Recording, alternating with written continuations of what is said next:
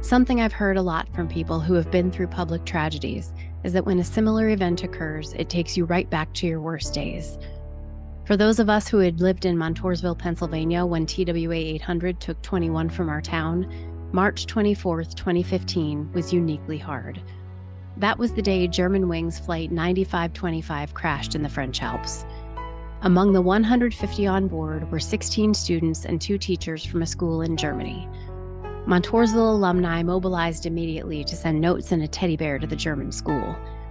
Someone redesigned the teddy bear emblem that we'd all worn on buttons in 1996 to match the school's colors and translate the phrase "forever in our hearts" into German. Community members signed a banner, and art students made paper cranes and Montoursville school colors to send over. We felt a kinship with these people.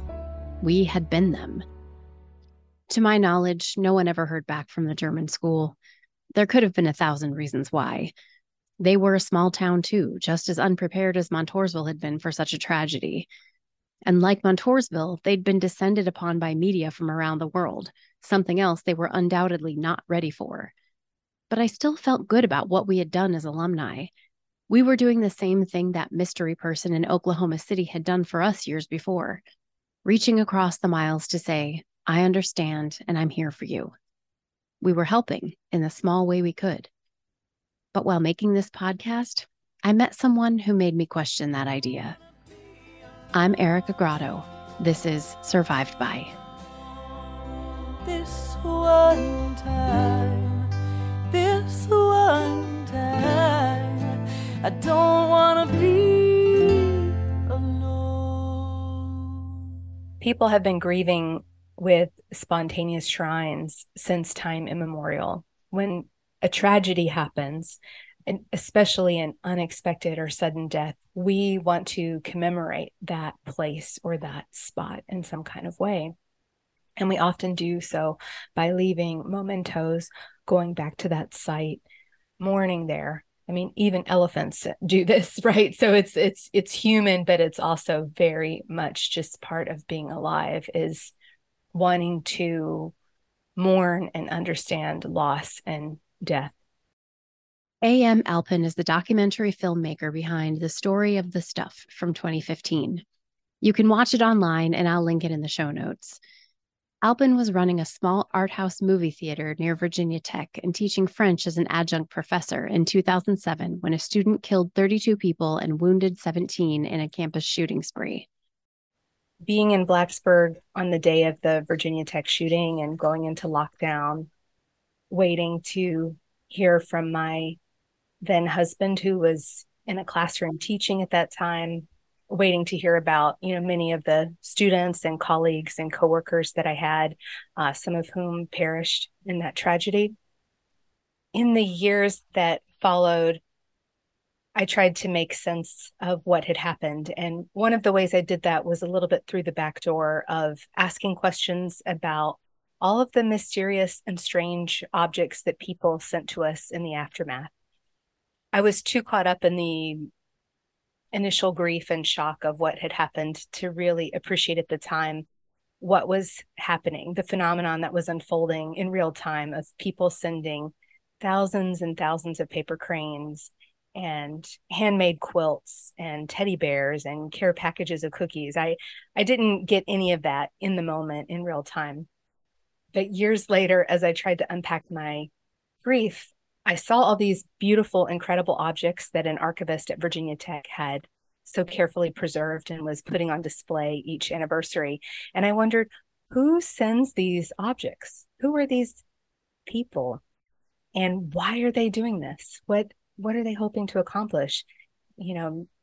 32 hand-painted Pisanki eggs. Who's taking the time to make that fragile, beautiful artwork and send it to strangers? So much like you, my background is in documentary filmmaking, which, similar to reporting, it's you ask questions and you seek answers, and then you end up usually with a lot more questions. So I started to make a documentary about these objects and trying to track down who sent them and understand that phenomenon when the Sandy Hook school shooting happened. The December 14th, 2012 shooting in Newtown, Connecticut is one of the events people mention to me most often when I start talking about public tragedies. And to be honest, I did not want to discuss it on this podcast. I have a pretty high tolerance for discussing trauma, but as a parent, I find it way too hard to talk about events involving young children. But what Alpin shared with me wasn't about mourning the 26 people who lost their lives at Sandy Hook Elementary School that day. It was about a different kind of trauma.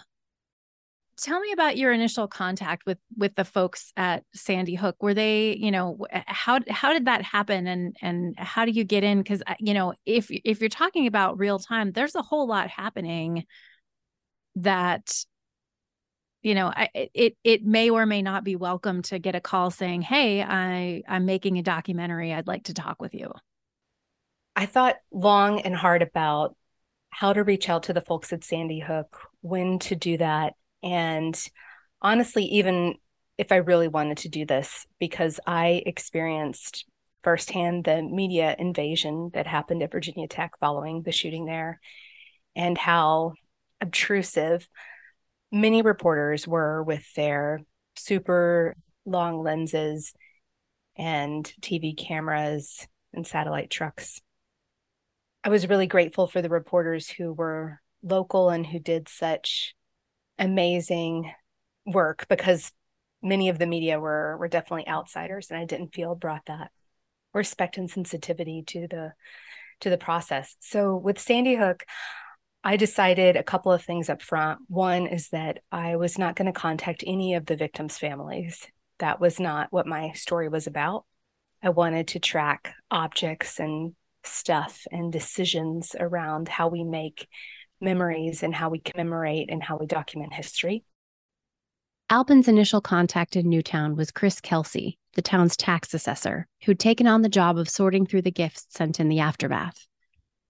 He stepped up running Christmas lights on generators along the Hook, the actual kind of drive towards the school, which became a very long, spontaneous shrine where people were leaving Christmas trees and teddy bears and all kinds of holiday decorations and memorial objects. And then he also stepped up in terms of being the person in charge of space and facilities for the influx of items that came in. So Chris was the first person I reached out to, and he actually was the person that was my domino to leading me to other people in the town. He became my intro because I approached him very respectfully as someone who had gone through what he was experiencing. And I also said I would not come to town until 100 days had passed. I felt like that grieving period, that mourning period, is almost a sacred kind of time. And I didn't want to disturb the community. And also I figured that was the time where the kind of news media might be dying down and leaving town. So it was a way to show interest in a deeper story, not a sensational story, by being patient. Over the following year, Alpin spent time with Kelsey and others to hear their stories of dealing with the massive stuff. And there was so much stuff. 65,000 teddy bears. Massive, massive amount of toys, bicycles, crayons. You know, the youth of the victims really led to people leaving different kinds of objects. That was something that I saw and really had to grapple with. And then, you know, something that I was very much interested in, you may be less interested in for your purposes, is, you know, what did people keep and what did they discard? Where did these objects end up? That is a practice that varies widely across different tragedies. And the idea that we should preserve or keep these objects is a very recent phenomenon. She found herself asking new questions. How do communities feel about receiving these objects? And does that experience match the intentions of the sender? The answer? Maybe not. The sender is usually operating from a really beautiful place. They are grief-stricken. They want to help. They want to do something. They want to let the community know they're not alone. And to really have a kind of catharsis to help themselves feel better, they send something over. And again, sometimes these objects are so beautiful. Sometimes they're strange, like someone sent a box of Cheerios and tube socks to Virginia Tech. That was what was comforting to them, and they thought it might comfort someone else. So again, beautiful, even if strange, right? A beautiful idea. But one of the things I discovered in making the documentary is that all of these well-intentioned donations and gifts and packages pose an enormous logistical hurdle for the recipient community. While at least with Virginia Tech, there was a mail center, there was a place to receive packages, Newtown had no such facility. They were completely unprepared for the 500,000 letters and condolence cards that they would receive. The town hall became a mail center where just bin upon bin of U.S. mail was set out and stayed out for weeks so that townspeople could come and open them and read them. There was a team of hundreds of volunteers who decided to read the letters and write back to most of the letters. But to many people, some people I talked to who worked in that building, this was so painful.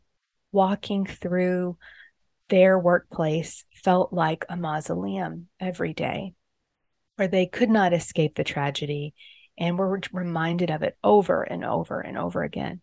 So all of these things were meant to be a comfort, but to many people, they almost became a bit torturous in the day-to-day.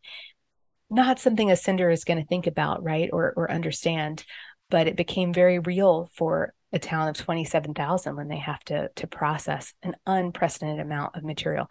There was so much mail, it shut down the regional sort facilities in Connecticut. They could not handle the volume. So beautiful intentions from around the world, but impossible to deal with. 5 days after the tragedy, the National Parent-Teacher Association shared a Facebook post requesting that paper snowflakes be sent to the Connecticut Parent-Teacher Association to welcome the students back to a winter wonderland when school resumed. The result was a blizzard. 9 semi-trucks full of paper snowflakes later, Sandy Hook said, please stop.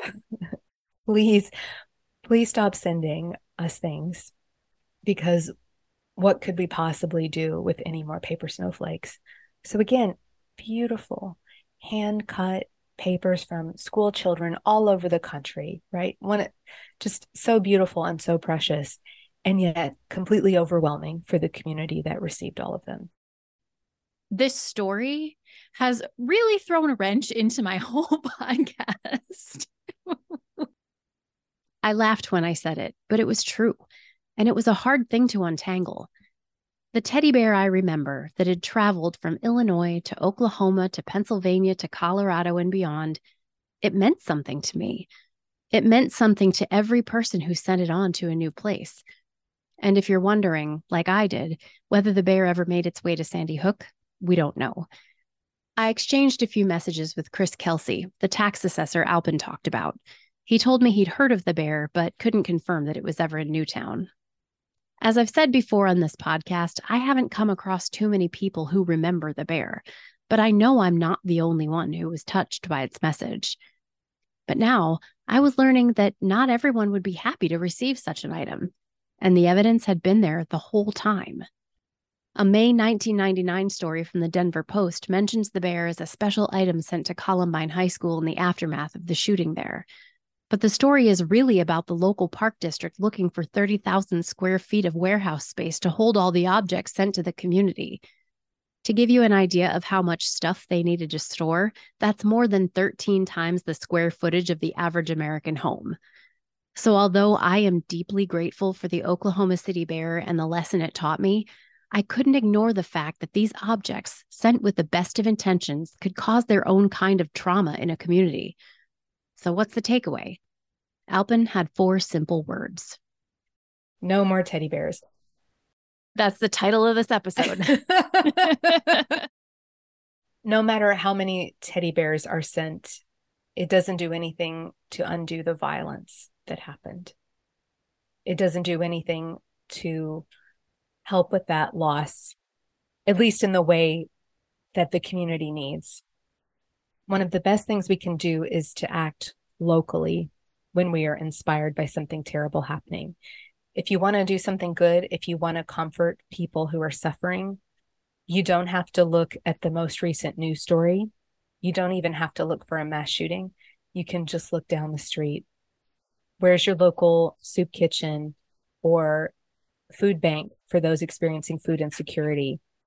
Are there unsheltered people in your community who could use your donations? There probably are. Are there domestic violence shelters where they could use your beautiful handmade quilt, or could really use your teddy bears to comfort some kids who are experiencing a crisis? There are plenty of places that want your teddy bears, but it's probably not the site of the most recent tragedy or mass shooting. The other thing Alpin recommends is taking action to bring about change. This could mean reaching out to elected officials or getting involved in nonprofit organizations.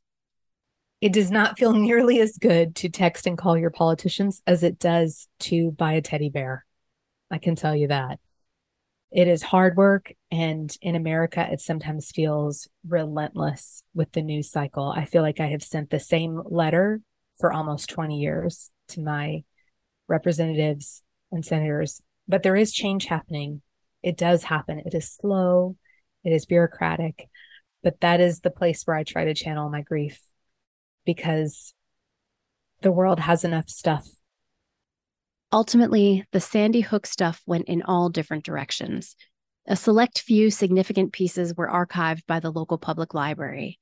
Usable items went to Newtown residents or nonprofit organizations around the world. And then there was the rest. There were many teddy bears that were left outside on the spontaneous shrine with Christmas trees and Christmas lights that I mentioned to you along the locals call the Hook, right? The Sandy Hook street or area.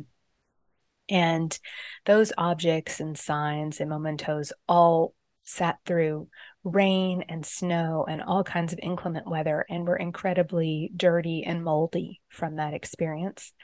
And there were also some donations that were just very challenging to keep, either because of their size or scale, or, all of the paper snowflakes, the thousands and thousands of paper snowflakes, it didn't feel meaningful to keep all of them. So the town of Sandy Hook did something very interesting and unusual, which is they chose to incinerate these objects, or cremate is their preferred term, these objects, and to create what they have been calling sacred soil. So they took the ashes from this burn. They used one of Connecticut's trash incineration facilities, and they collected all of that ash. And that ash, to the best of my knowledge, was incorporated into the recently completed Sandy Hook Memorial, the permanent memorial. The folks at the trash facility, they actually cleaned out an entire area. They sanitized an entire area of their facility so that it would be a clean burn that wouldn't be mixed in with any trash or any other objects. So it was treated with incredible reverence, even in the way that they disposed of donations. When I first watched Alpin's documentary and learned the fate of the stuff, it made me sad. But hearing her talk about the many things these objects went on to do, the people who were helped by them, brought a smile to my face. And the inclusion of the sacred soil in the memorial seemed a beautiful tribute to the people of Sandy Hook, as well as those from around the world who wanted to help in the community's time of grief. For Alpin, telling the story of the stuff has made a difference in how she approaches trauma, tragedy, and, yes, stuff. You talked about moving on now to like action more than stuff. Is that something that came out of making the documentary, do you think? Yes, 100%. Making the documentary, finishing the documentary brought me to a very different place of understanding. At the beginning of making it, I would definitely describe myself as a preservationist, someone who really wanted to keep, maybe at the extent of hoarding things in archives about the past. But over the course of making the documentary, I really started to change and reshape my ideas about how much we should keep. I became overwhelmed with the task of keeping everything. And then also as the years went by, especially since I finished the work, and seeing more tragedies and more news cycles. I've almost done a complete reversal of where I started out, decades ago, of wanting to save everything. I'm not quite at the extreme of wanting to save nothing, but I'm pretty close. It's been a real transformation. And I think some of that too has also, though, come from my own healing. Making the documentary absolutely was my way of processing the grief. I sat with footage and those objects from the tragedy day after day for over 3 years, making that piece. That was a lot of time to sit and sometimes to be moved to tears and to reckon with everything that had happened. And so I found my way through. I've been reflecting a lot on what making this podcast has meant to me. Revisiting the crash of TWA 800 has not brought the catharsis I was expecting. But having the great privilege of telling these stories has made me think differently about the way we discuss and memorialize events. And the conversations I've had with people, both on and off the record, while producing this series, have meant more to me than any object ever could. So whether that Oklahoma City bear is sitting on someone's shelf, or was shipped to parts unknown, or came to its final resting place as sacred soil in Newtown, I think it's done its job. One of the last things Alpin said in our interview was that we keep objects because we want to remember, but there comes a point when constant remembering holds us back from joy. Maybe that's part of the reason why the person who sent the bear from Oklahoma City boxed it up and shipped it to Pennsylvania. Whoever they are, I hope they were able to find joy. And to everyone listening, I hope you are too.